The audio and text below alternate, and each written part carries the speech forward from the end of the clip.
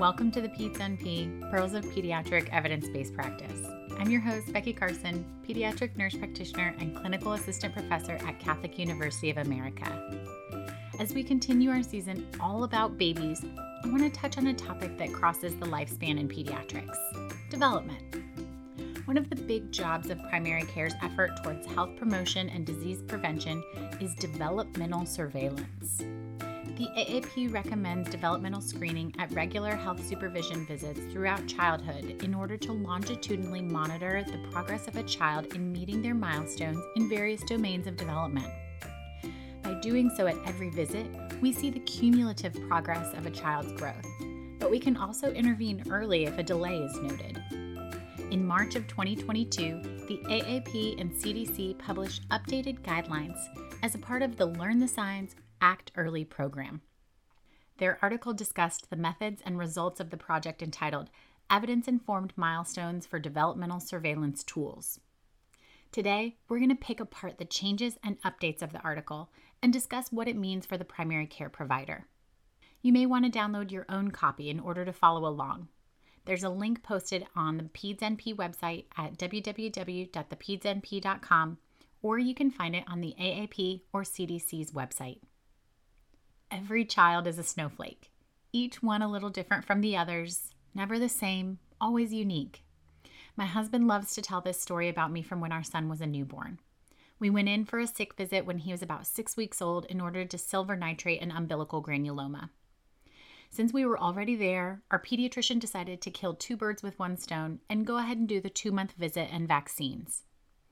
She asked lots of questions about how things were going at home. She was asking about his skills and development, like, did he startle to loud noises, and was he pacified to touch and voice? Then she asked if my son was smiling at me yet, and I said, no, not like on purpose. And she gave this subtle but memorable little frowny face that said, that's strange, and quickly moved on. I saw that frowny face, and I came home crying, convinced that our son was delayed. My husband had to talk me down from this teary-eyed parental anxiety ledge and said, you know that's a 2-month milestone, and he's only 6 weeks old. It's nothing to worry about. I knew better as a pediatric provider, but my maternal worries made all of the years of education and experience go completely out of my brain. And sure enough, a whopping 2 days later, he was lying across my knees in bed and gave me the first sweet social smiles of motherhood.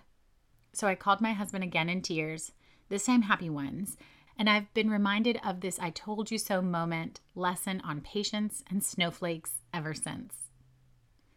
I tell you this story as a reminder that all children grow up on a developmental continuum, each one blossoming in their own time. Remember that development could also be tied to other factors that might impact how slowly or quickly a child develops. For instance, my son had terrible reflux and couldn't tolerate even 10 seconds of tummy time on the floor without crying and or vomiting. We were limited to exercising his gross motor strength in the Superman hold until he was about 6 months old. So it's important to think about the entire patient and the family dynamic when doing your developmental surveillance. Are these differences expected based on what you know about the patient or the family, or are they red flags? Does that toddler with too few words live in a bilingual household? Or are they geographically isolated where they don't have access to a library and their socioeconomic status won't afford them books? Get them hooked up with Dolly Parton's Imagination Library to encourage reading at home. Does that 8-month-old already showing hand preference for left-handedness perk up those spidey senses a little bit for a warning sign of a neurologic abnormality? It should. I cared for a 2-year-old with 2 to 3 spoken words whose pediatrician was just watching it and waiting for daycare to somehow magically supplement his language development. Well, it was no surprise when he became a 3-year-old who still struggled with expressive language before any real intervention took place. That's why the AAP and CDC teamed up with an expert group of professionals to revise their developmental surveillance checklists. They had the specific goals to, quote, identify evidence-informed milestones to include in CDC checklists, clarify when most children can be expected to reach a certain milestone to discourage a wait-and-see approach, and support clinical judgment regarding screening between recommended ages, end quote. So what did they do? Well, they took the checklists that were variable, inconsistent, and unvalidated, and they created a single, succinct checklist of milestones that can be used more effectively to screen for delays or refer for further developmental testing. They created criteria that made screening for milestones more clear and easy to understand across cultures and child skill sets. These milestones were easily observed in the home without formal standardized testing. Checklists were also created for the 15-month and 30-month visits, so that each health screening visit had an associated checklist to monitor developmental milestones.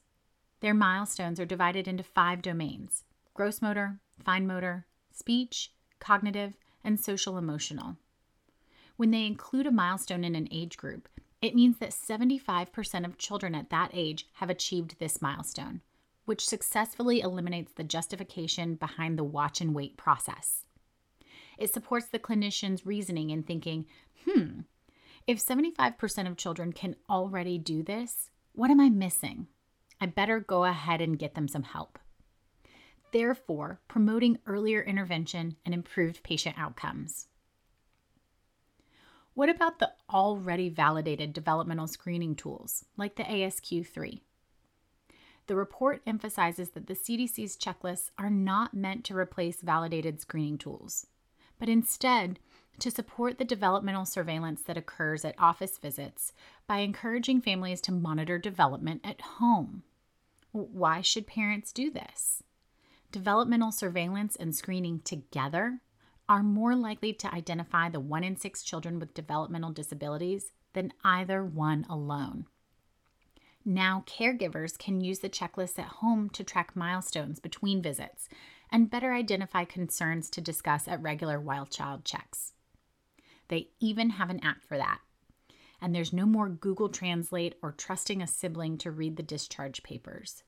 The checklists are available on the CDC's website in English, Spanish, Chinese, Vietnamese, Korean, and other languages. What are the implications of this report? There's a lot of great evidence here. The group's use of empirical evidence and normative data on milestone acquisition finally made those checklists based on evidence, i.e., data, rather than a clinical opinion. Have you ever seen conflicting ages for a skill on different lists? It can be really confusing to figure out whether a child is delayed or not. Now there's consensus for the child going in one single place. The working group also looked at several ages next to one another to better delineate the progression of skills. When does an infant walk? 12 months? 15 months? With the CDC's checklist, you can now see the progression of skills and make better decisions with supported citations that report normative data, developmental surveillance tools that agree, and the published clinical opinions. I can reason better with the building blocks of development and decide whether a child needs further evaluation. Let's look at that walking example. 75% of infants pull to stand and walk holding onto furniture by 12 months. 75% of children take a few independent steps by 15 months. 75% of toddlers walk without holding on to anything by 18 months. 75% of children run by 24 months. With all of this information, you can best decide whether a patient needs further evaluation or referral. And it also means that there's now a scientific basis for the timing of developmental milestones, and this can help us better train future providers. What's more, in an age of information technology, these checklists could more easily be incorporated from an app into the electronic medical record to monitor milestone acquisition longitudinally. What are the gaps and shortcomings of these checklists? There's a paucity of normative data on social, emotional, and cognitive skills to support the placement of the milestones in the checklist. These categories are valuable in uncovering children with features concerning for problems like autism. But the lack of references highlights the need for more research in these domains, particularly in factors that influence acquisition and how these domains relate to other domains, like language. Another area of weakness was that because there's not that much objective data on the ages that children acquire these milestones, the group still used published clinical opinions to support the placement of certain milestones on the checklist. But They did point out that they achieved consensus among the group before placing it. The article emphasizes that checklists shouldn't exist independently. Surveillance also involves observation, examination, education, communication, and clinical decision-making. The CDC also underscores that the relationship between caregiver and provider is important to build trust through the longitudinal process of developmental surveillance. The CDC's checklists are an incredible tool, finally all in one place. But remember that these checklists are not intended to diagnose, stratify, or categorize developmental delays. They're tools to use in concert with parents to improve communication, solicit concerns, and promote early intervention when needed. Here's the take-home. Surveillance and screening work together. Pediatric providers should follow AAP recommendations to screen a child using validated screening tools at every health maintenance visit, when parental surveillance reveals a concern, or anytime a worry is raised, in order to identify and refine the child's risk for developmental delay. I hope that you'll like, comment, and subscribe to the Peds NP. There is no financial support or conflict of interest in this or any episode of the Peds NP. You can see show notes and references at www.thepedsnp.com. And remember, you're not just checking a box, you're encouraging milestone celebration. I'm Becky Carson. Take care.